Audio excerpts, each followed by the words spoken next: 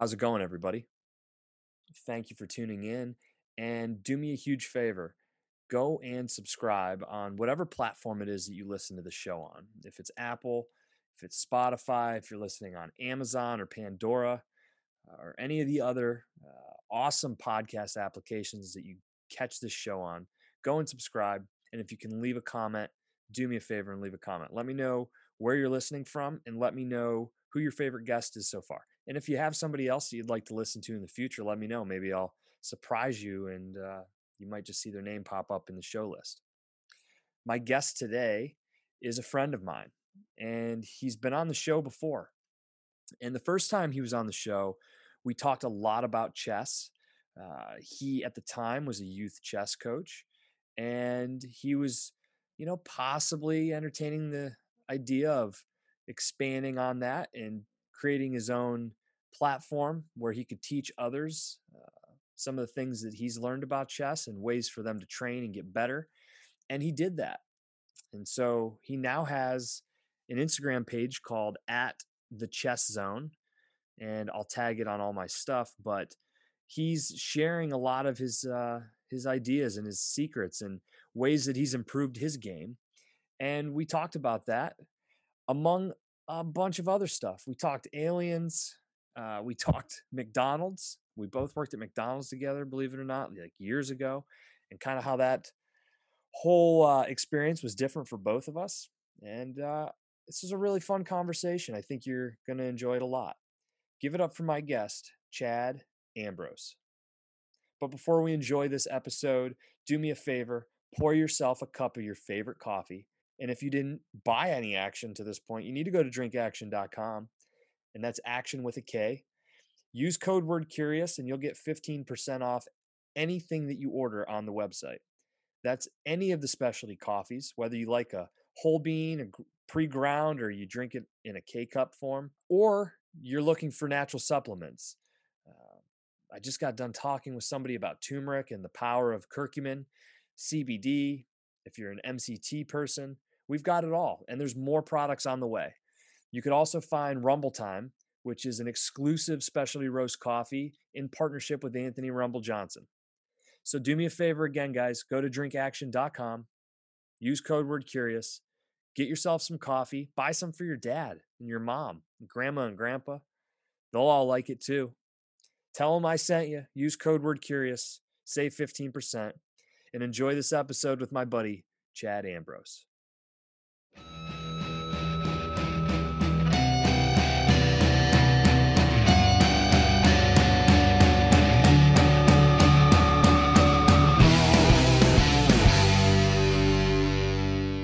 Thank you for taking some time and coming back on here.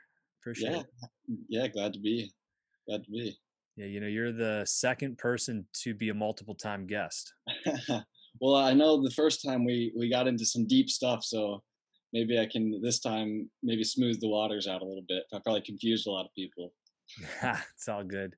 I get honestly, a lot of people reach out to me about that episode. It's one of like the top 15 downloaded episodes that I've released. Wow, well, that's great to hear. Yeah. Great to hear.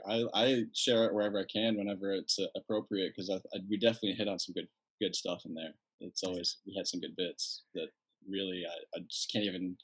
It just sort of comes out when you're talking sometimes. Yeah, no, 100%. Well, I'm not going to make it easier for you today. I know we chatted a little bit via message, and I definitely want to dive into the whole, McDonald's conversation. I think there's some Yeah. interesting stuff to share there, and I really want to find out what you've been doing with Chess Zone. I know last time you were on here, we were like talking about you doing more from a promotion of yourself and kind of trying to like generate some thought leadership in the space beyond what you're currently doing. So Yeah. Well, I can dive in there real quick. That's a good story to, give you an update on where I'm at and how sort of the things have changed since I last talked. Because that yeah, was about August, I think we were talking then, or so. It was at least summertime. And since then, once fall hit, I got back rolling with my chess coaching with just my normal, where I'm sort of an assistant coach. But we did the virtual setup since it was everything. All the kids were at home. We weren't coaching after school, or we were still after school, but in the virtual setting. But I was finding just that I was playing had a lot more time to play all through COVID. I'd been saving up games, and I've just seeing this whole trend on Instagram. People are sharing all their games, and I'm like, I play games that are just as interesting as those all the time. I mean, getting all these interesting positions that are, I think, teachable. That's why for all levels, really. So that's why I started to share them. Because additionally, I had some accounts reach out. They had seen my page because I like all these posts, and had posted some chess games on my personal page, so they wanted me to post for their page, and I started to do that, but it was a lot of like just small detailed work that I wasn't going to get paid for. And I was like, why would I already have this whole scheme in my mind to help share my archives, because I got like I'm on like 20,000 games or so on bullet speed that I've played. So it's just so many that I've saved out of those that are worth. So I'm trying to pave the way for how to share your chess archives with the chess zone, and then help other people do it who might not be as technically savvy to annotate the games and get the screenshots in the right framing and everything like that, because it's a little bit of detailed work, but I enjoy that. Yeah. So, like, before you had the concept to share this with other people, was going back and analyzing those different screenshots and positions something that you were doing anyways? Exactly. Yeah, I have folders and folders on my computer from, oh, I've imported these games. The chess file is so minuscule on a computer. I mean, it's like a small text line of text. It's very nothing. So you can save tons and tons of chess files and folders and so that's sort of what my computer was becoming. And I wanted to really get it in an organized way, because there's sort of a pattern that emerges based on things that I've discovered through my personal growth in chess, where now I play in a way where I'm playing against people who are playing at a very high level also, and we're just playing really really fast. So it makes things interesting and exciting, but it also, if you then go look at, okay, here's how it goes when you're playing super fast mode. Now go slow mo at that same thing, kind of like what software programmers call debug mode. When they're building software, you kind of go in debug mode on your bullet games, and you find what the grandmasters were looking at when on these combinations. You realize why opening theory is important, and so you understand the game at the slower level. You see the combinations that you miss when you're going so fast. So it's like you have these two modes in your brain that you get to compare to each other. It's really, I think, an excellent way to train yourself is to have one, and then you can sort of uh, move parts from one to the other as you feel more confident in them. So Yeah. No, yeah, it's similar to the way that I've learned how to play guitar. I don't read music, very little. I can read a little bit of music, but I initially taught myself through just listening. And then as technology increased, it kind of became, hey, let me watch YouTube and see if I can, identify things on YouTube. And then from there, there's, applications.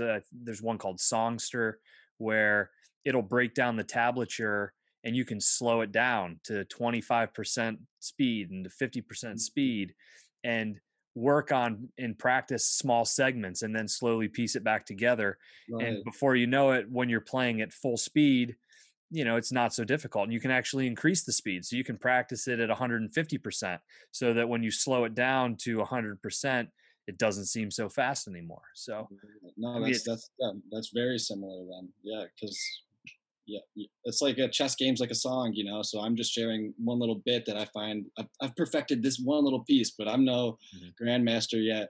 I keep dreaming of being one, but when I play in the tournaments, I always find a mistake too. Yeah. It's funny how technical and beautiful it all can be, though. When just having a skill, doing something that's kind of difficult, just makes you want it. I don't know. It triggers something in me that just makes me never want to stop. It's like I can always get a little bit better, always a little bit better. Yeah. Is there, so like walk me through a Tuesday night. So you sit down, you open up the files, like what's generating the direction in which you're going to go in practice that day, and what would then take place, and just kind of walk me through the mind of somebody who's going to try to improve their chess game. Yeah, so for me, it's my so there's a thing called an opening repertoire, and that's like your basically in chess. There's several sort of patterns that arise pretty regularly, and you should have an idea of what your opening repertoire is. So Tuesday night, I mean, what I recommend for someone who's training is you would want to get down and have uh, sort of your game sorted in a database, which like there's things called like Chessbase and a bunch of free softwares online that most chess players can find. I use a free one that's called Jose that I downloaded based on the famous player Jose Capablanca. But so Jose is a great database where it's just you can move your games that it's all organized clearly. So a chess game is like a list of moves. So it'd be like D4 or one, and then D5 or whatever, like what your player each move. And so that list of moves becomes like a tree, and you just sort of follow the pattern of that tree, and you say, okay, and then you select 6 games, and you might say, I'm going to go look at these 6 games that grandmasters played that had this 3 moves that I typically play, because I always like to get my king pawn forward twice because I like to get my bishop out.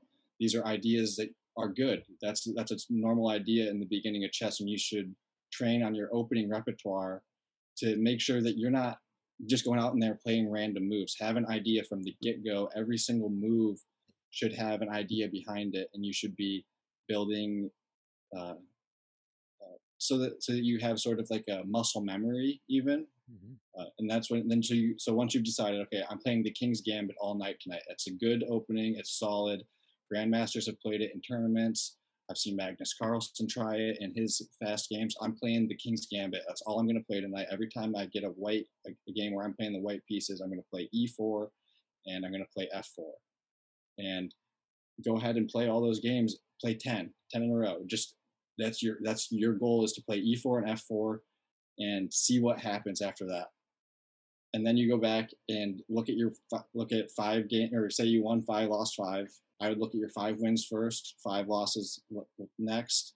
That all could take you. I mean, to play 10 games of bullet, that's 2 minutes a game. So 20 minutes plus another half hour, and you're gonna have an hour of training in, and you're gonna be solid on the King's Gambit if you go into a tournament that's 3 or 5 minutes per game, or even 10 minutes per game. You're gonna be like have so much time on your hand. If you go in the King's Gambit, you're not going to make mistakes because you're going to get past the opening sequence, and you're going to be all in looking for tactical combinations throughout. And that's your beginner level training. I mean, there's way more strategy that you can have in the opening that 1600 and up requires you to understand. But until it's not even worth trying to understand that top level 16 move deep strategy until you solidly get first 5 moves in every time, you know that you're not making a mistake in the first 5 moves pretty quickly.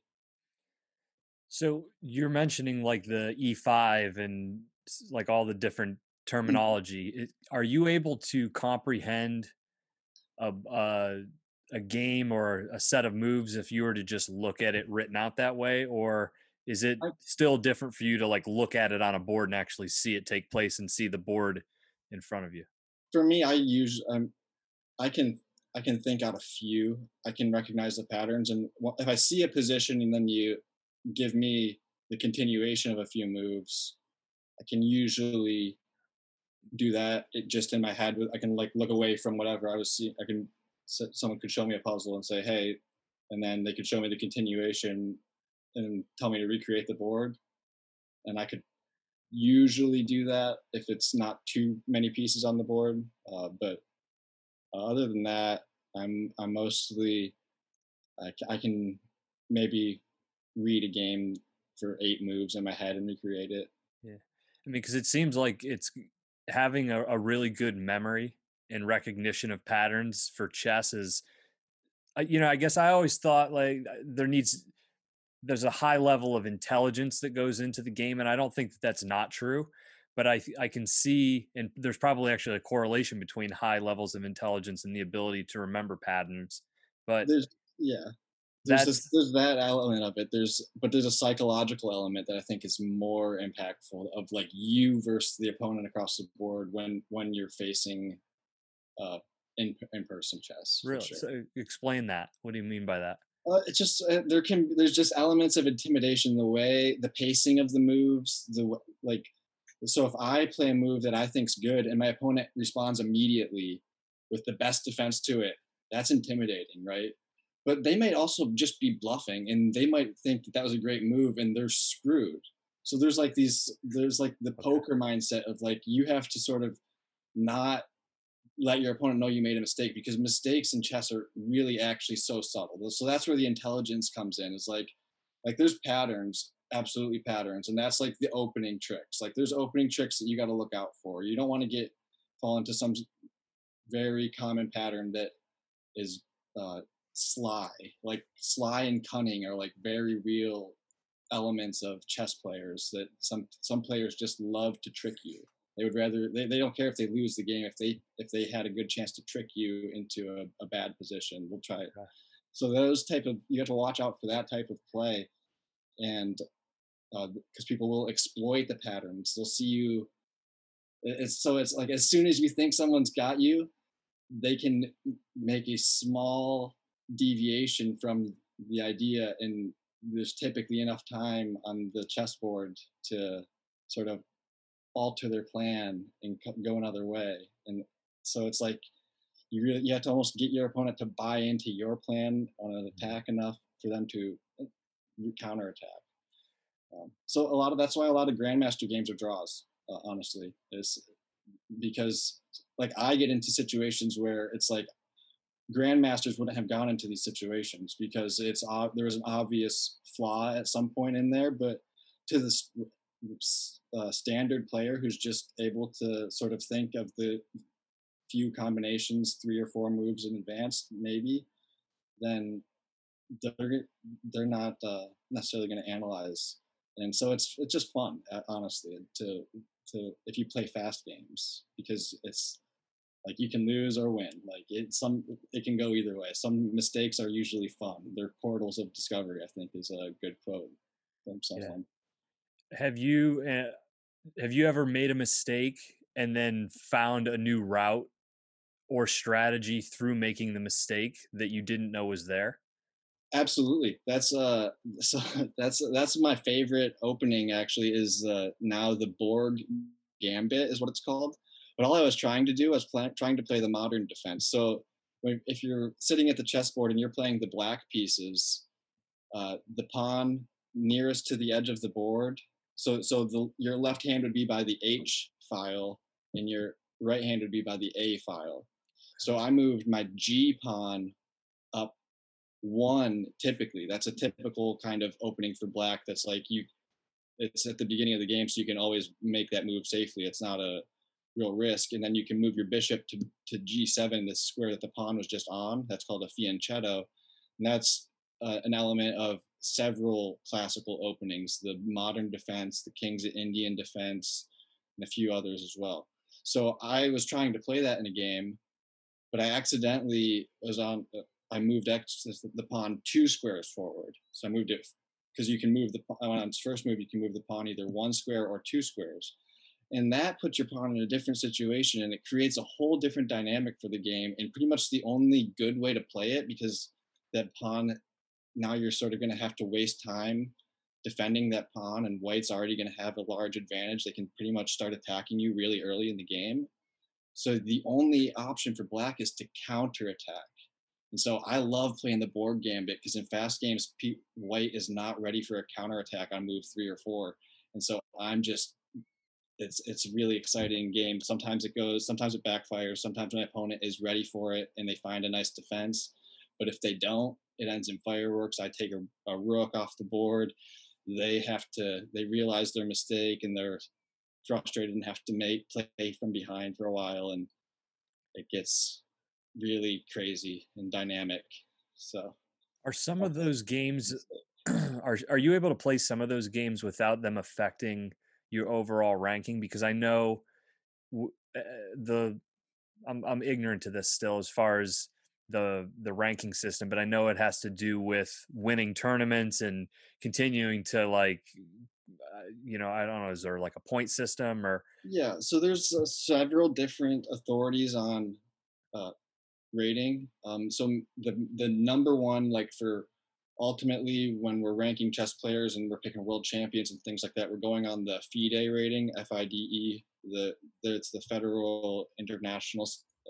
They're an international agency, and they um, officiate tons and tons of tournaments all throughout the year. That's how people become titled players and earn their mastered titles, and really it's absolute top level chess, and sportsmanship is really important in those tournaments. And it's that's what that's like the Queen's Gambit whole series, where those type of chess tournaments, those are basically FIDE tournaments for all intents and purposes. But then there's chess.com is a fairly uh, bad source of it's a in a sense that there's awful sportsmanship and their servers are really bad. A lot of really good players lose games just because the server was bad, and they in the moves. It's really dependent on your internet connection, so it's not that good of a. It's good for doing tactical puzzles and having fun and being a part of clubs. Great community on chess.com, but it's not necessarily the best uh, baseline measure of a chess player's skill. There's leechess.org, which is a little bit more. It's an open source platform, so it's there's stripped of ads versus chess.com, but it's basically the same amount of features. And those ratings, I think, are a little bit more accurate, especially for like if you're playing in tournaments. A lot of clubs will host tournaments. I've played in a few recently where you can win prize money. You pay through a website, and then you get to earn that through that website. You get a password so that you can enter the tournament and Mhm. earn cash prizes. Yeah. So I think Lee Chess is probably the next best behind FIDE. Okay. Yeah, because I'm thinking like there'd be so much for me in the way that I learn. There'd be a lot of value in trying things that I've never tried before to see if I can discover new patterns. But if the detriment of losing a match to somebody was negatively impactful to my score, then like that'd be a hard way for me to learn because I'd always want to try to push the limits, but at the risk of failing. You know what I Sure. mean? Yeah, and the nice thing is most tournaments are a lot of chess tournaments are Swiss style tournaments. So what that means is everyone plays the same number of games no matter what. So if you enter the tournament, you're going to play. If it's a 6 round tournament, you're playing 6 opponents, and so every time the winners will play each other and the losers will play each other, and the people who. So if you have after round one, you have 2 points, and uh, you're not going to play against someone who has 5 points. You know what I mean? Like, so it sort of separates itself out. So the competition still stays. So you get to rounds 3 and 4. You might have got crushed in round 1 and 2. You might have got mispaired against a really strong player who had a rating that and a much more experience than a beginner. But you get to round 3 and 4, and these games will be more fair even if you lost in the beginning few rounds, because now you're going to be playing against someone else who also was in the same situation as you and got crushed in their first couple of games because their opponent was too strong. That opponent moves now to the top of the bracket and will compete for the money. And over time you can find where you can get in tournaments where it's bracketed, so you can play in the under 1100 bracket, or you can play in the under 1800 bracket, or the under 2000 bracket, as opposed to having to compete in the open section and have a better chance at some of those tournaments. So that's the way that chess uses the rating system to make it fair across all levels in most tournaments, is to That's sort of stratify it like that. So the best prizes obviously go to the best players, but you can still be motivated to try hard and do your best and not make any mistakes even at the lower levels. mhm. But, Oh man, it's so you shared it was a couple months ago at least that there was a match going on with Magnus Carlsen. Is that his mhm. last name? Yeah, he's yeah. And I went and tuned in, and literally from like the first move, I was so confused. Uh, I mean, when you're watching somebody at that level, are you able to at least after the fact be like, "Oh, wow, that was really intelligent," or are you? I mean, does it lose you? And what's the level at which you can start to appreciate it when you watch it? Yeah, so I had the same feeling with you that you probably had a couple years ago when I started to watch chess videos on YouTube. I was like playing a lot at work and on my breaks and things, and I was, starting to get more serious about it, and I started to watch a few videos, and I was very confused. I was, and but I and then I was there's some people's that were trying to make chess lessons and whatever sort of uh, video lessons, and I wasn't getting a good understanding of it. I was like, I need to just practice more. Like I think I'll learn more by playing. And that I think I did learn more by playing. And now after playing more for a year with the goal in mind that I wanted to be able to understand these chess videos, I went back in. I just sort of like I was like, yeah, this is too much. I would and then now I come back in and I've found that two things have happened. My understanding has improved because I've been playing a lot, but also the quality of commentating has improved, and there's good channels and better explainers. Magnus is not necessarily the best explainer. He's a little bit too technical. Sometimes people complain that he just doesn't he sees too far in it for people. He skips steps like in math. If there's people that skip steps, Magnus skips steps for sure, and it frustrates some chess players. So Agad Mater is a good authority who will he's probably the number one chess commentator right now. He posts all the time. Agadmator, and he stays up to date. He when there's good games that Magnus plays or any of the top GMs are playing, he always posts about that. And then he has several other series that are worth going back and looking at. Especially, I recommend the Paul Morphy series, who is just an excellent chess player. Paul Morphy was, I think, a young prodigy, early 1900s. Um, but so those games that Agadmator explains really, I think, helps once you go through that and you sort of get to have an appreciation of how he annotates while he commentates and takes you through some of the alternate variations that could have happened, then you start to have a better appreciation when you watch other people who are doing it either live on their games while they're playing is a common thing that happens on Twitch. A lot of the chess players will play each other and then they'll be live, or they'll uh, have a live match and then two people, former GMs, typically comment on the play of between two players so that the commentators sort of give you their perspectives as a GM on what's happening. And that's a helpful way to watch, as opposed to just watching the moves happen. It's usually too fast and a little bit confusing. So I find the Instagram post is typically the best way so far to share a chess combination because it's just a simple slideshow. The videos are great. You have to just comment though. You have to. So that's my next level that I'm working on, to Yeah. get to Agad Mater's level, to try to explain what's happening in these chess games because it's really there's so much, and so that's where the creative process can overwhelm. Yeah. No, but I mean, you figured out the secret, which is consistency, and it sounds like you have so much archived content that being consistent really isn't going to be a difficult process, and you're constantly learning. So then there's fresh new stuff, which is really cool as well. I mean, dude, I was not like a chess person. I'm still not a chess person, but ever since I spoke with you, I've started to at least go back and kind of mess around with it and try to understand it to a little bit better level. And when you started to post all that stuff, I mean, it's really neat, and I can tell it's growing, organically, and I can see the people who are engaging in it, and I can imagine you're probably getting a lot of stuff, Yeah, in the private message section as well too. a bit, quite a bit. Yeah. So I mean, you definitely planted the seed and gave me a little bit of a kick in the butt to get my put one of my ideas to work that I've had brewing for a long time. And but then additionally, there is just that organic momentum. I might as well be part of it. Uh, Mhm. and then the Queen's Gambit whole. I don't know if you got to watch that Netflix series, but I mean, even if you don't play chess and you don't like chess or whatever, it's a good show. I mean, it's a good 7 episode limited series if you know appreciate a story of an orphan child becoming a prodigy. I don't know. It's pretty cool.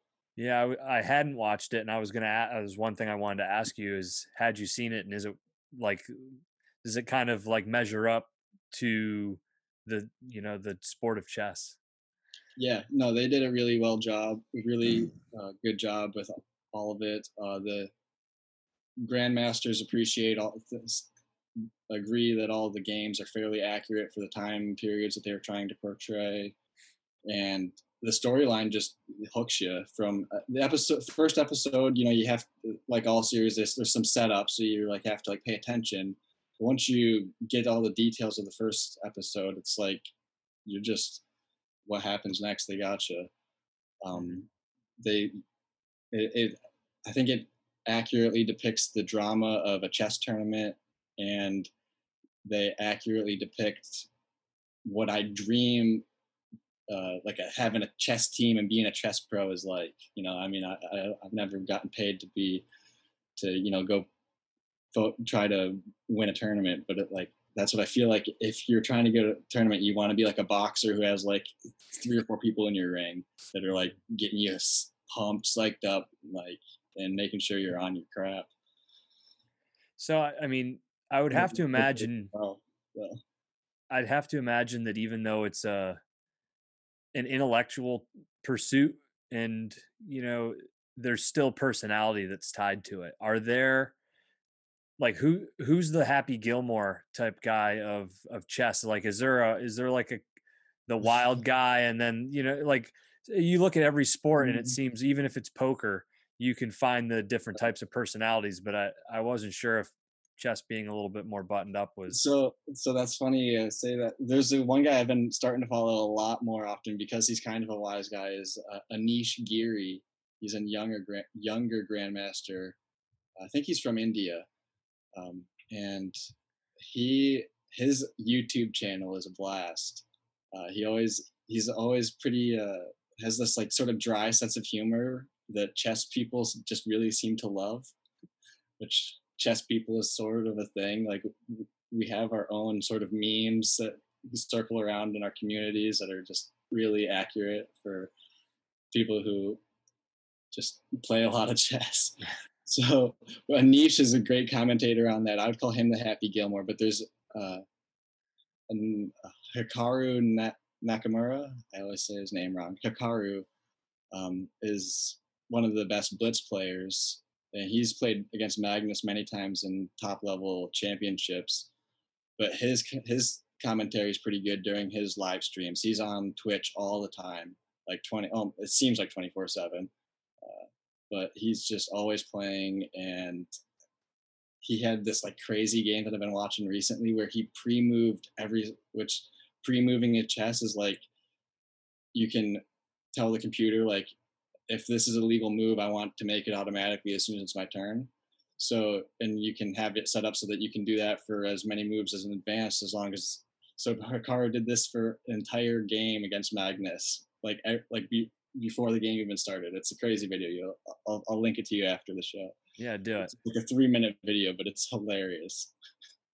No, it's But that's yeah, so really cool. there's some great comedy that goes around on the chess Twitter back channels. I'll have to get myself engaged in it. I'll try to share more. Yeah, please. You share all kinds of cool stuff. Speaking of which, I think you sent me a video. Was it? It was like looking at Earth from outside the observable universe, and then it like Blew my accelerates mind. through.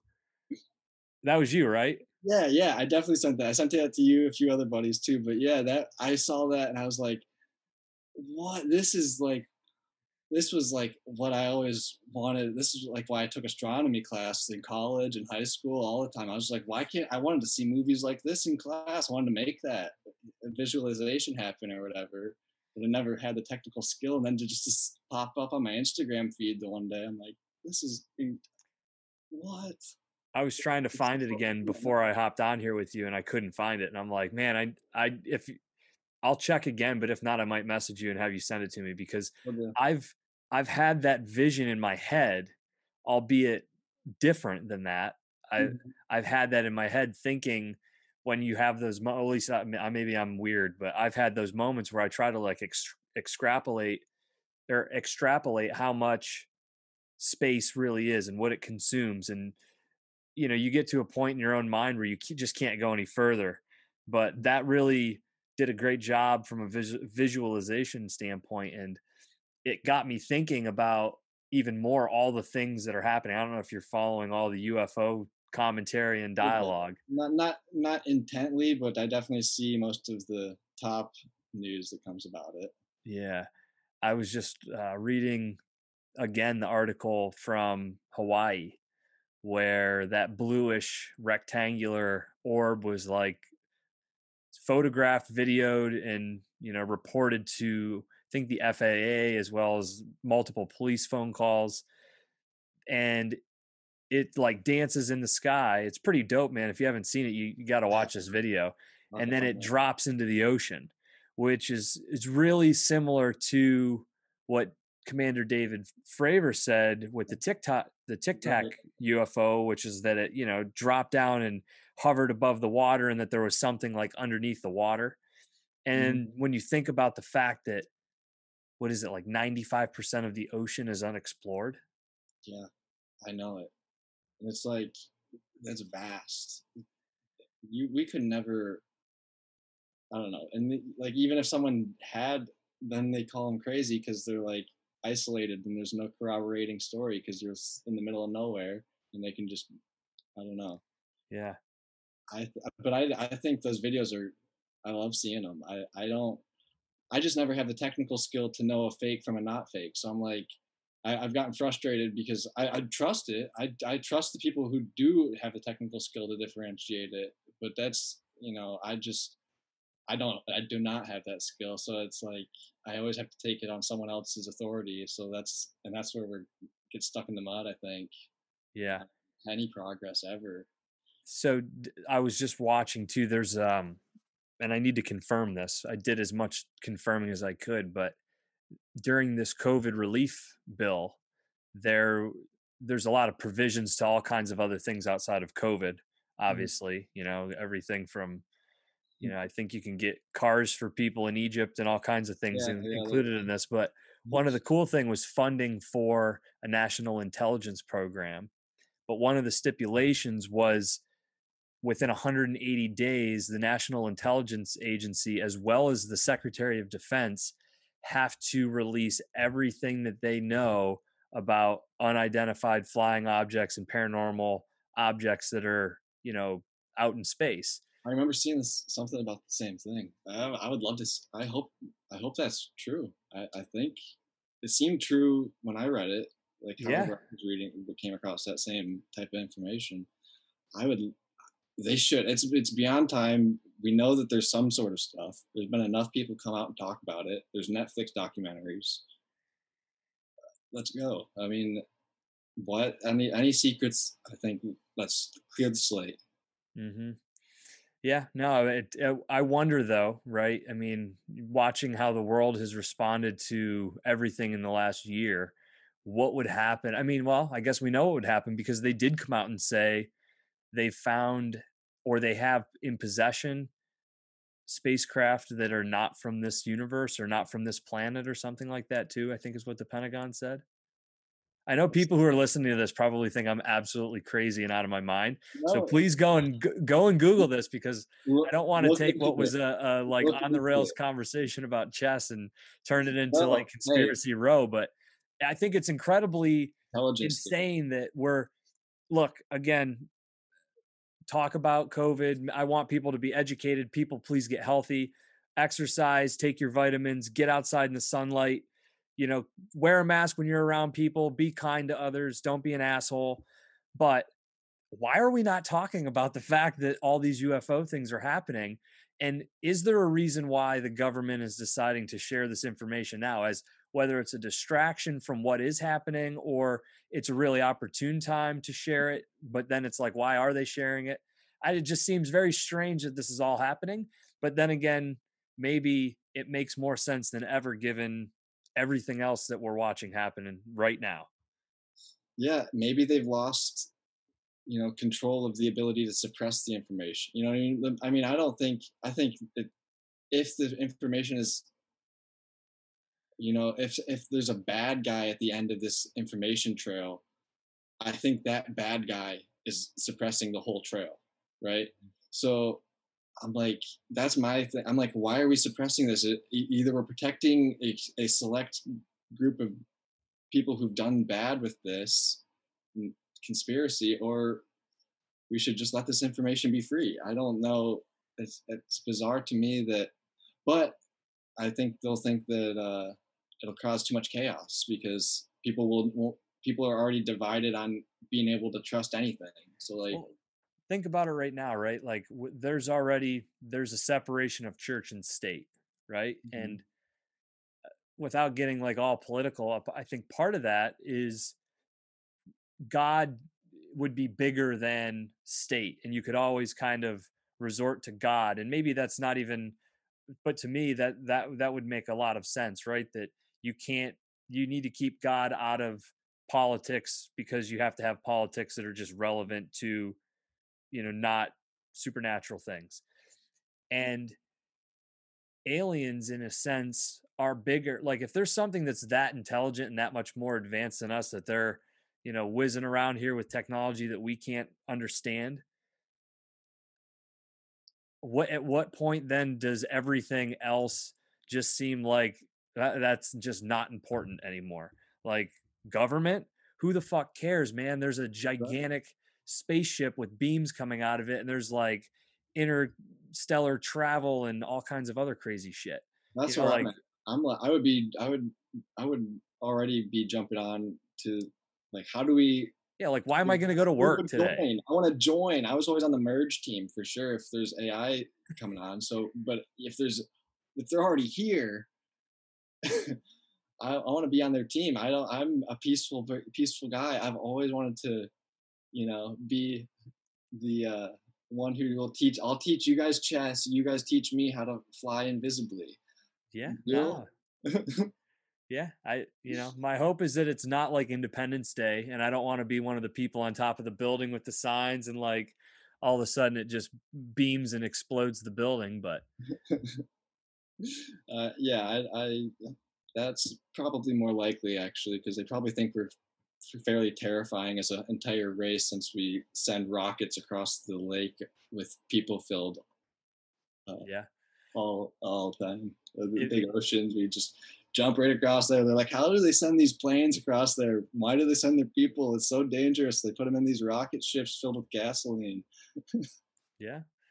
If you had to make a wager, one guess that by the time your life is over, let's say you live a nice long full life into your triple digits, so say another 70 years, will you see definitive evidence and will the discussion be pretty clear around extraterrestrial life? Uh, I think so. I think either extraterrestrial life or uh, sort of, I don't know if you've ever gone down the transhumanist uh, realm where people sort of, it's like become sort of a machine. Man merges with machine and we So become like flying. Leary. Yeah, we sort of become flying machines of some sort with and data machines, Mm-hmm. and we live eternally. Where we would I almost think we could even. downloading our consciousness into a machine of some sort. I think the exponential power of the internet is we're just at the peak. We're just beginning to start to tap into the power that we can use with computer code and internet software programming and applications. I mean, by the time I'm 60, my data trail, unless I stop, but who's going to stop me? And I don't want to stop. So my data trail, if I track and archive all of my activity for eternity and loop that around, I can recirculate myself when they make hologram bodies in 30 years. No, I don't know. I Yeah. don't. No, Uh, I mean it begs a good question, right? It's that question like if you can assume that the future brings technology like indiscernible uh, artificial reality that's indistinguishable from current reality. If you can assume and understand that that will be possible at some point with the evolution of technology, then how do you know that you're not even living in it today? Fair enough. I mean, yeah, time is our biggest driving factor. We believe in our calendars more than anything else. Um, and our calendars have matched our seasons for a long time. But now, the next chaos thing that we might experience if climate change keeps going is that our calendars stop matching seasons, people forced to migrate. So And you're dude, so you're messing with me because again, I'm gonna make people think, oh man, Justin's on I drugs or saw something. no, look, I'm not, I'm just getting back to when the aliens come, screw government disappears. Absolutely, because it's going to disappear no matter what, because climate change and all that is more powerful than any sort of intelligent system that us humans can build. So I'm more of, just there's all these that we can go as far out as we want. We can transform our human bodies into data machines. We can be holograms, but at the end of the day, Earth is really driving the ship here. Like the Mother Earth is a real thing, and the trees and the plants are gonna either decide whether we stay here or not before another sort of quasi-human intelligence form that we haven't identified in any sort of biological terms yet Yeah. uh, does anything to get rid of us. We go hard on Earth. I don't know if you know Lil Dicky, Little the Dicky. rapper. Okay, yeah, yeah. Oh man, he's got a great one. He goes right down the whole rabbit hole that we just did on his rap of uh, pillow talking. I think. I'll Yeah, have to check it out. we go hard on Earth. Well, I mean, and that's not even taking into account things like Yellowstone, which could explode, you know. Well, oh man, yeah, that's true too.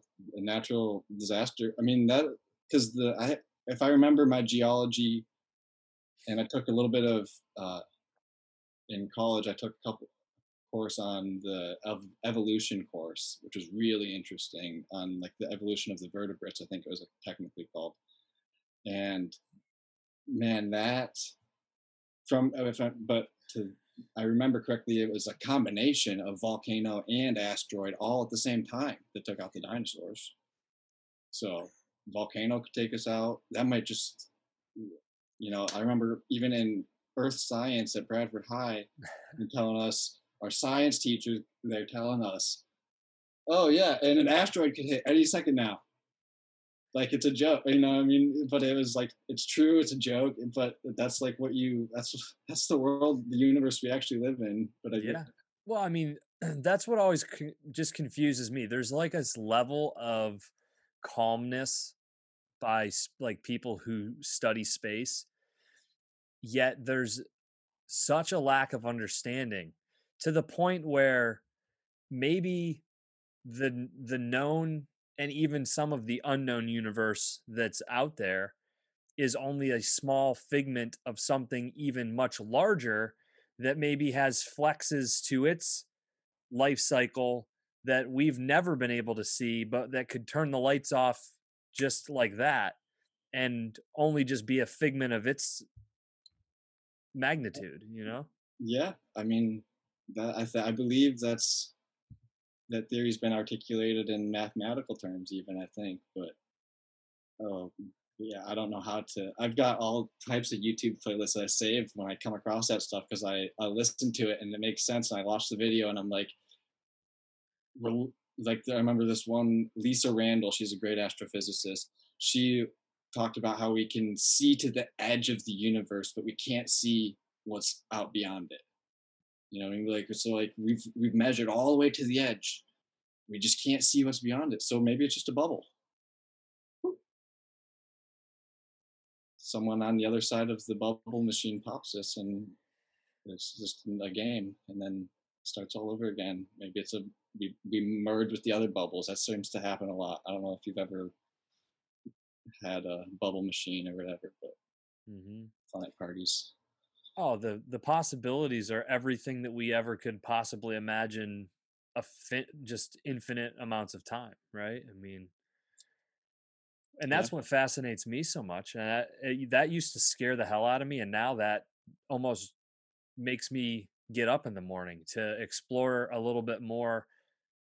Even though life can get mundane and repetitive at times, Hmm. there's a part of it where every day I feel like I try to explore just another part of my brain and potential of what's out there, even if it's so crazy and off the wall. And I'm thankful I have friends and family who like allow me to talk about this crazy shit to them and exercise it. And sometimes I leave just thinking that's just crazy enough. It might be true.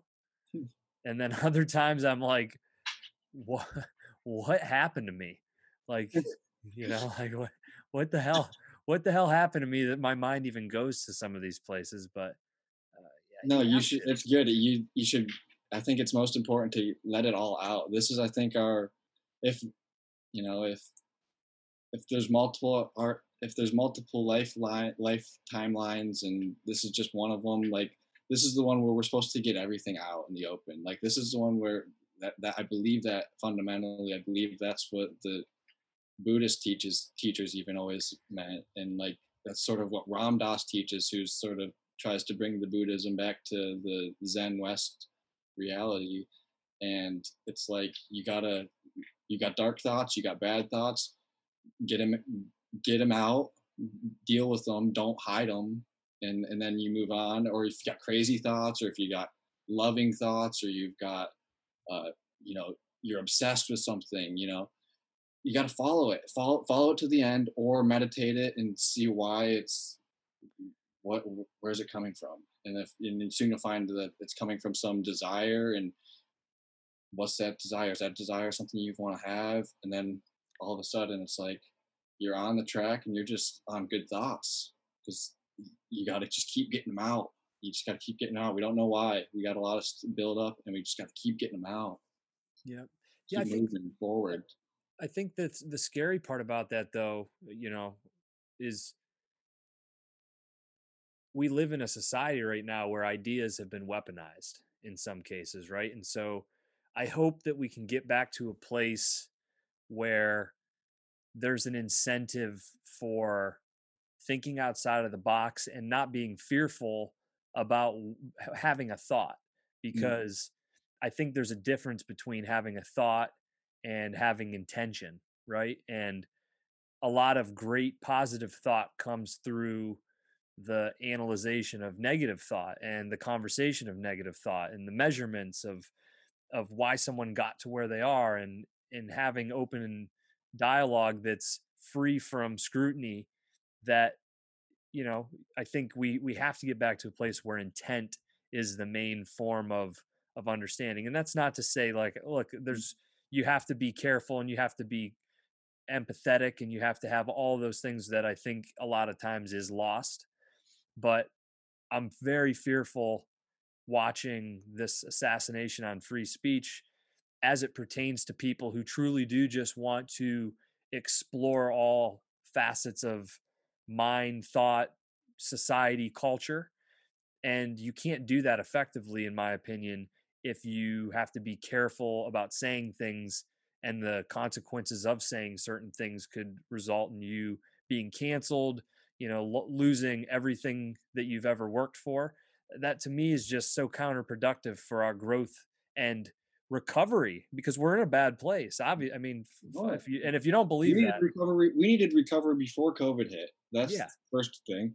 So yeah, and then now we're gonna squash out any person who wants to start a new channel or build a new following. Like, that's, I mean, if every time, if we're gonna anyone starts to get some momentum behind them, and then people, you can't, like, I don't know, CNN doesn't take credit for all every bad thing that happens in the world, but they broadcast on every bad thing that happens in the world. So what the difference is it? I mean, we let people sort of build their networks if they're good at it. You know, let people decentralize the journalism of the world is what I want to see, and I want everyone to buy back into journalism again, but buy from a specific subscriber who's not CNN, not anybody that we know. I don't find a new brand that nobody knows of. Everybody should go find a new, news source that is consistent journalism and subscribe to them and pay them money every month for that information that you get, your videos that you watch and that I mean, to an extent, I think that would help change the information dynamic if we did find a way to buy back into the system because the advertisers just control everything Hmm. ultimately at the end of the day. Who pays CNN bills? IBM or something. What other ads come on when you're watching CNN? I can't remember, but Yeah. I don't watch TV that much. I'm not trying to be that cynical, but Yeah. No, it's very true. It's, and we can move off this and into the McDonald's thing, but I think yeah, I want to say this because I've had a lot of I've had a lot of feedback for some of the conversations that I had most recently with Zach Moore right before the turn of the new year. mm, And we talked a lot about COVID and just the shutting down of small business, and he's been very vocal about kids being back in school, businesses being open. And for the most part, I agree with him. I think you have to be smart, and we can't pretend like this isn't a real situation that's going on. There's a lot of people that have been affected, a lot of mm, people that have died, a lot of people that have been really, really sick. My brother was sick, and he still is mm. feeling like foggy from it weeks after, and my mom, works out in the healthcare industry in California. She sees it on a firsthand basis, so I know that it's real. Oh yeah, But and I don't and I want to preface, I don't think that someone's cooking this up in a boardroom, right? But right. when Great. you look at this whole situation right now, and you look at it from 30,000 feet up, and you see corporations like Walmart and Target and Amazon and all these companies that are heavily invested in from an international standpoint. There's a lot of foreign money, whether it be in the loans that these companies are getting. There's a lot of think even like the NBA. There's a lot of incentive for growing their revenue streams outside of the U.S. And so when you can't grow your business anymore for investors in the US and you have to grow into outside companies, and then you see places like the NBA getting behind a communist country when someone speaks out against what was going on in Hong Kong, which, by the way, like, hey, that just kind of disappeared. The Hong Kong was trying to, overthrow communist government, and the next thing you know, the world's in a pandemic, and nobody's talking about that anymore, and they're back under communist control.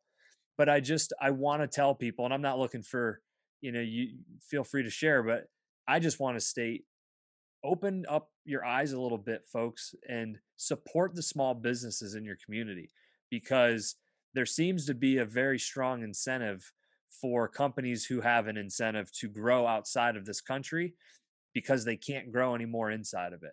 And so I would say, if that's the case, or even if you don't agree with that, go and support the small businesses in your community any way that you possibly can, because a lot of them are struggling, and not enough of them will be helped, and many of them will close.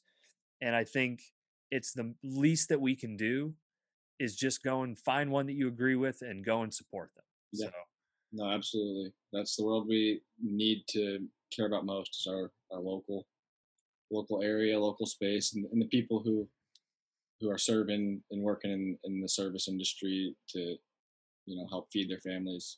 I mean, you gotta give the tips to your when you can, and buy go to all the local shops if you possibly can avoid the major store, but they're everywhere. Like McDonald's, which is sort of what we sort of were going to get into initially. But yeah, yeah. I love I love my experience working at McDonald's because I have a respect for the people when I go through the drive-through. I appreciate you so much when I have the chance to go through a McDonald's drive-through. Like when I was a kid, I was didn't necessarily understand how convenient it quite was for that to exist, but nowadays it's like, but they are everywhere. And there's a fast food place. They've got the entire map just covered. I think. I don't know. Yeah. It's kind of incredible. Well, it's funny because that's where we initially crossed paths. I mean, we're from the same hometown, and you're a little bit younger than I am. You went to school with my brother, Yeah, and I knew who you were, but we didn't really know each other yeah. until we Two. crossed paths. And I think it's really interesting. And I'll share a little bit of a story because you were in high school at the time, right? Yeah, yeah. I started that. Yeah, I was there from 16 until 19. Okay. So I think this probably would have been like in between. I think I was there when you were a senior in high school, maybe going into your freshman year of college, Yeah, or I maybe think even the year before that. I think that's what I remember too. It was, I think, And yeah, I think I was probably I was in my senior year, I believe, because I was working, you were working day shift, and I would come in at like 2 o'clock because I yeah, did the flex program my senior year. yeah, and it's interesting because it's like I think back on that time period in my life a lot. I mean, dude, when you talk about lowest of lows, I was at the lowest of absolute lows. Like, and I like think about that because this might not have been the direction you were thinking about going with McDonald's, right? But No, I wanted to it's hear. it's I think it's interesting because you were learning about responsibility in a way. It's like, hey, okay, I'm in high school, I'm going to start making some money. And I don't know, maybe you had jobs before that. You probably were a very responsible person, but my point being, you were on the front end of that. I had started a career. I was 24, 25 years old. I had moved away. I was living in the suburbs of Philadelphia, and I ended up getting a job at a car dealership. And this was in actually right around 2008, must have been right around that time frame, Yeah, 2008, 2009. And life was good. It was like right before the big economic explosion. And I bought a car because I was working at the dealership that I should have never bought, and was just, living life, making money for the first time. And then the economy took a fucking massive shit. And over the course of like a year and a half, it just continued to catch up with me. And I remember getting to a place where I'd gotten some speeding tickets and I forgot about one of them and I was going to lose my license. And I was sitting at home thinking, like, I'm working at McDonald's right now. And this is like my worst nightmare. I'm in my hometown. People would come in and I was like deathly embarrassed. I would like cover my face, right? And I remember I got asked to come into the back and I thought I was in trouble. And I'm thinking, man, I just try to like put my head down and work. I have a little fun. Maybe I eat some nuggets from time to time, right? Drink a chocolate milk or two. yeah, okay. But for the most part, I was like towing the line because I just didn't want any fucking problems. I was kind of like just ashamed of myself, I come in there and they take me in the back and they're like, we wanted to have a conversation and see if you wanted to enter the management program training. And I told my brother and he started laughing. He's like, oh, they're going to make you a blue shirt, like, oh, here we go. Yeah, And yeah, I just remember being like, this is it. It was even worse. You know what I mean? I'm like, they want me to be a manager here and like make this my career. And if you're working in career at McDonald's, don't take offense to it. It just was not what I had in store for myself. And I thought back to a conversation that I had had before I had moved back to Bradford. I was working at Buckle at the King of Prussia Mall, and I mhm, had met these guys and this girl. And I've talked about it before. I sold alarm systems door to door, and it really was like the start of me really figuring out who I was and having some success in sales. And it I went back and I'm like, I gotta find these people. I can't fucking do this anymore. And so I sent a message on Facebook to one of these girls and got connected to her husband. And I left and went to, I think, Virginia Beach, Virginia was the first, or maybe it was Indianapolis, and started selling alarm systems. And it changed my life completely. But I always think back to that, and I've actually shared that story as I've moved on further past alarm systems and, into the startup world. And then I, worked at IBM and a bunch of different technology companies along the way. And people have asked me that question, like, what's been the most defining part of your career? And I think a lot of times they expect some story from, when I was at a startup in Philadelphia, or, just you get in these clicky communities, right? And more often than not, the first thing that comes to my mind is like, oh, I remember working like an 8-hour shift and walking to work in my small, like desolate hometown at McDonald's. And I remember coming home being ashamed and just like wanting to sit down and watch TV and getting a phone call that they needed somebody to cover the night shift. And I was so broke that I needed to like go back in at 2 o'clock in the morning and like cook breakfast sandwiches before people got up to go through the drive through. And, knowing that I had to do it, no matter how embarrassed I was or how tired I was, it really started to define me. And it made me recognize things that I never wanted to recognize in myself, and that I was able to not have to recognize when you're growing up in a small town playing sports and getting, you get special treatment in a lot of ways, and you probably actually miss out on valuable lessons of learning and having to fail because people don't want you to fail. And so that, to me, not to go on this long No, tirade, but no, you it's know, your I point at all, by the I way. thought a lot about that when you messaged me and like, hey, let's talk a little bit about McDonald's. Right. Again, my head kind of went there, and I think it's important to share. No, yeah, and that is, see, and I sort of thought that I couldn't remember, sort of, I knew that you had the alarm system, but I couldn't remember how McDonald's played into that, and whether, you know, you were back in Bradford between, I just didn't know your timeline on it. I couldn't quite put that back together, but I remember, it does make sense to me that they would have asked you to be a manager, because I always thought, like, from whenever I came around, like, I didn't know you either. I knew of you. I knew you were one of the Jones brothers. I remembered, from basketball and stuff. I kind of remembered maybe you had, but anyways, I was like, this guy's just, he seems like he's the boss. He's like a leader. Like, you have that swagger about you. You always did, even when you were, you don't even mean to not, like, you're like, you know what you're doing. I go, but it's the thing. It's like so you're, I think you act intentionally. You have a lot of intention in everything that you do, and that just is like a leadership quality that people recognize, and they probably were picking up on that, and that, people also will follow you is a big thing. Um, and that's what they want in McDonald's out of their, and that's why they then tagged me later, shortly, my senior year. I think I ended up, or they had me in the management training program at some point. Like, I think Mhm. I remember having to go drive to Salamanca, and I could have taken that route all the way. I could own a McDonald's franchise, I'm sure, by now, if I would have Mhm. stayed and not gone to college and not taken out student loans. But it wouldn't have given me the life experience. I wouldn't have traveled around the world. I wouldn't have probably have the confidence that I do to share my ideas, because although you get a good mix of people in McDonald's and you build strong relationships, like, and um, I don't know, you do get stuck in a sort of a cycle.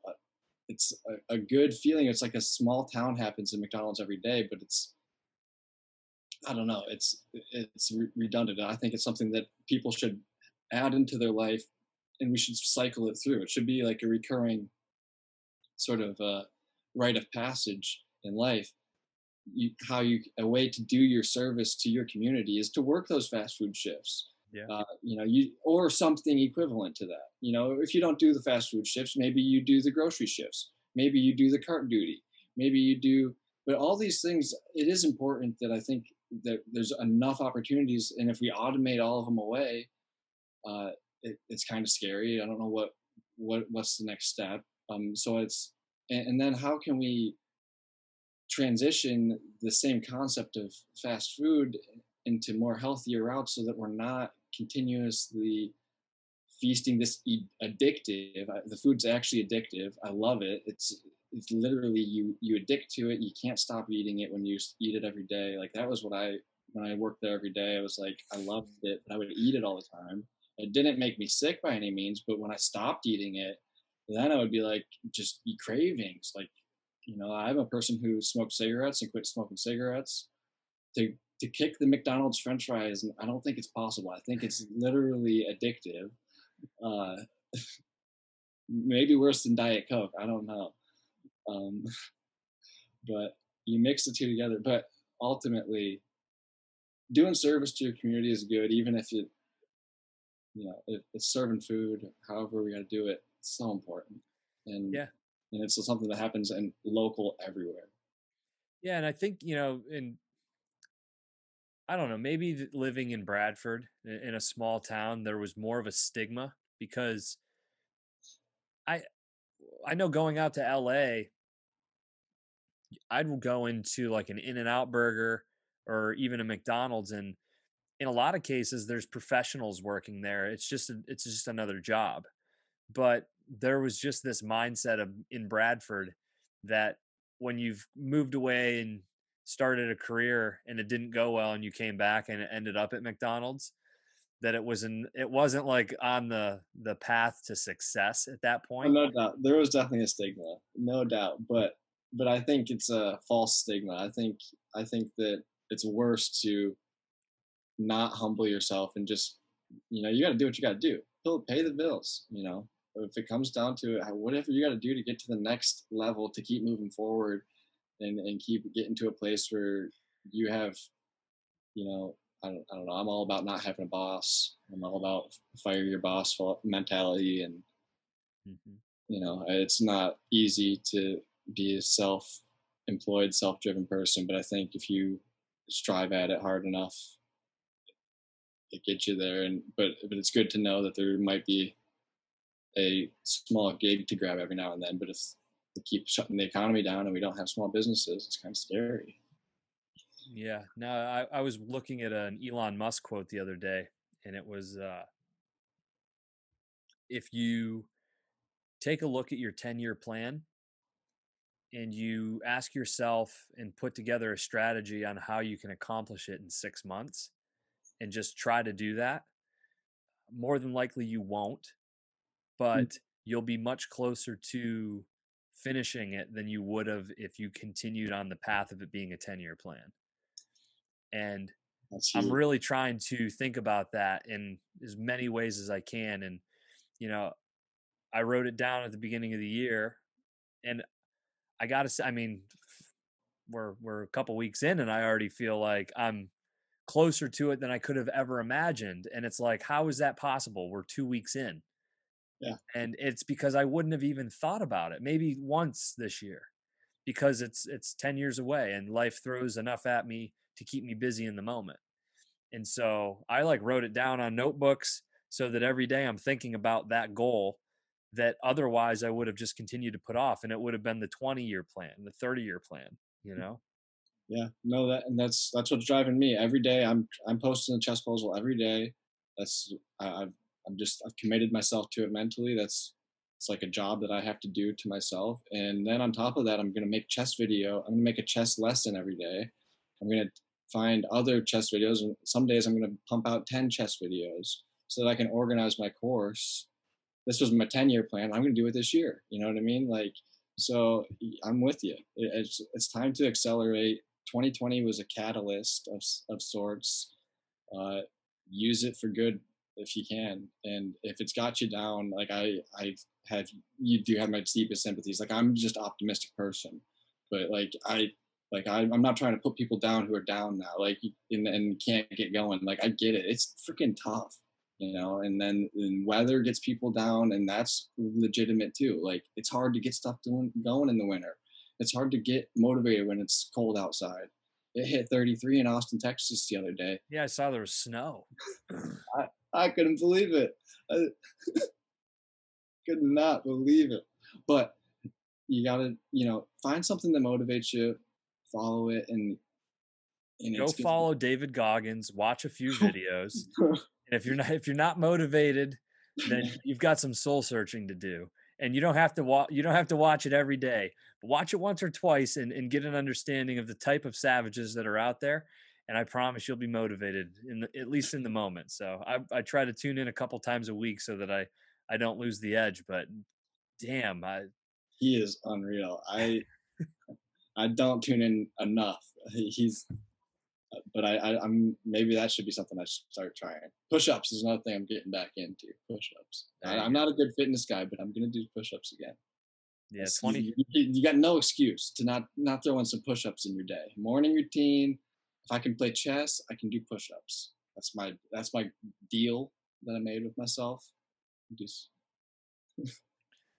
whatever it takes. Yeah, there you go. So coffee blog still there? What's the website again? Coffeefordessert.com. That's where I'm building that. I'm moving things around all the time. I got everything. That's sort of like an archive of all my social media, and then I'm trying maybe in the future convert it into newsletter type of a um, homepage for a newsletter, as maybe. But in the meantime, I'm building the chess zone there too. It's just really useful to have a blog to sort of get this stuff organized. Blogs are just, they show you how to manipulate the internet a little bit better, and it makes you appreciate a good website because it's hard to make one. Hmm. Or I struggle. But yeah, coffeefordessert.com. You can follow me there. I'm keeping it try to keep it updated, but some pages you might have to message me to get a password because they're not complete. Gotcha. And then on social, I know the chess zone is the dot chess zone, right? Yep, yep. The period chess zone. Uh, that's on Instagram, and uh, videos are going to be coming to YouTube too. And that's just the chess zone. So, um, yeah, I'm gonna actually have a video series where I go through all of my Instagram puzzles. So it's sort of a recursive thing. So if you like the puzzles but you're a little bit confused, you're like, I still don't get this. You can come to the YouTube series, and there is where I'm going to break it down a little bit further, and we'll see, how that goes. And that's my next project that I'm rolling out piece by piece. Excellent, man. No, let me know when it's finished. I can't wait to check it out. We'll do. You'll be on my top lists to see it. Yeah, keep the videos coming. If you can, again, find that space video. Oh I yeah, and do you follow shit, what is it called? Just not your oh fuck. I wish I could find it. I'll send you a link to it. It's like a video of real videos, or it's an Instagram page of videos and photos that are kind of just like crazy. And so it's like photos from history that the story behind them are really interesting. Um, but the thing that I was a thinking lot of of is stuff like that. It could, but I don't know. I follow several accounts, so it could be one of multiple actually that are ringing bells for me. it's It's like let me find it here before I get off. that's It's fine. become like my new favorite Instagram page.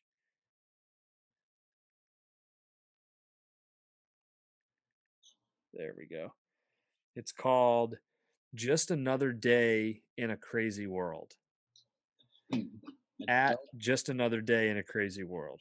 And so like the most recent photo is like a thing of money, I and see it it. Just pulling says it up. $7.5 million cash found in a storage auction auctioned off for $500 in 2013. So it's just like random stuff like that. That's cool. I'm going to follow that. I have not seen this account. This is cool. Yeah. But like if you go back in it, there's a video of like a simulated DMT trip, and like they just random shit like that, and it made me think when I was thinking about that video that you had sent me. But I figured you'd get a kick out of this. I mean, literally once a day something pops up in my feed with this where I'm like, you got to be shitting me, and I'll Google it, and every time I Google it, it's, I mean, they've been factual every time, so which makes it even more fun when it pops up. Yeah, no, that's cool. I'll be following that now too. Yeah, this one's in 19 so this photo of this lady, right? Yeah. And it's I'll leave everybody with this. In 1915, Essie Dunbar passed away from a seizure. Her sister was late to the funeral, and when she arrived, the casket had already been lowered into the ground. She demanded to see her, so they opened up the casket, and the dead woman sat up and smiled. She lived for another 47 years. What? Oh man, I, lo- I looked it up, man. It's true. It's crazy. that's So scary. yeah, I want to be buried alive. just another day in a crazy world. Go check out the Instagram page. It's pretty dope. So, Word. Thanks for sharing that, man. That's cool. yeah. I need something new. Add something new to add novelty to your routine. Anything I should be tuning into, or anybody else should be? Oh, what if I do? Oh, yeah, Pog Champs. Oh man, if you like chess, you just want some chess fun. Pog Champs 3 is coming out, and they just announced the lineup tonight, just like an hour before we got on here. Pog Champs 3, Hikaru Nakamura, who I was talking about earlier, plays. They set up a sort of a chess competition where with celebrities. There's Logic, I think, is in it. Ryan Wilson. They're still trying to get Elon Musk in, but no, we'll see if the Twitter gods can make that happen or not. But yeah, look up Pog Champs 3 if you're like starting to feel this chess vibe. It'll be interesting this season. Pretty fun. Awesome. Chad, thank you again, buddy, for coming on. And Glad to be let's here. plan on linking back up in a few months. See kind of how 2021 continues to progress, and Yeah. I'll be tuning in. I'm looking forward to seeing you continue to grow the chess zone. Heck yeah, man. Go Bills. Yes, right. Bills Mafia. Yeah, baby. Let's go. Hey, take it easy, Justin. See you, buddy.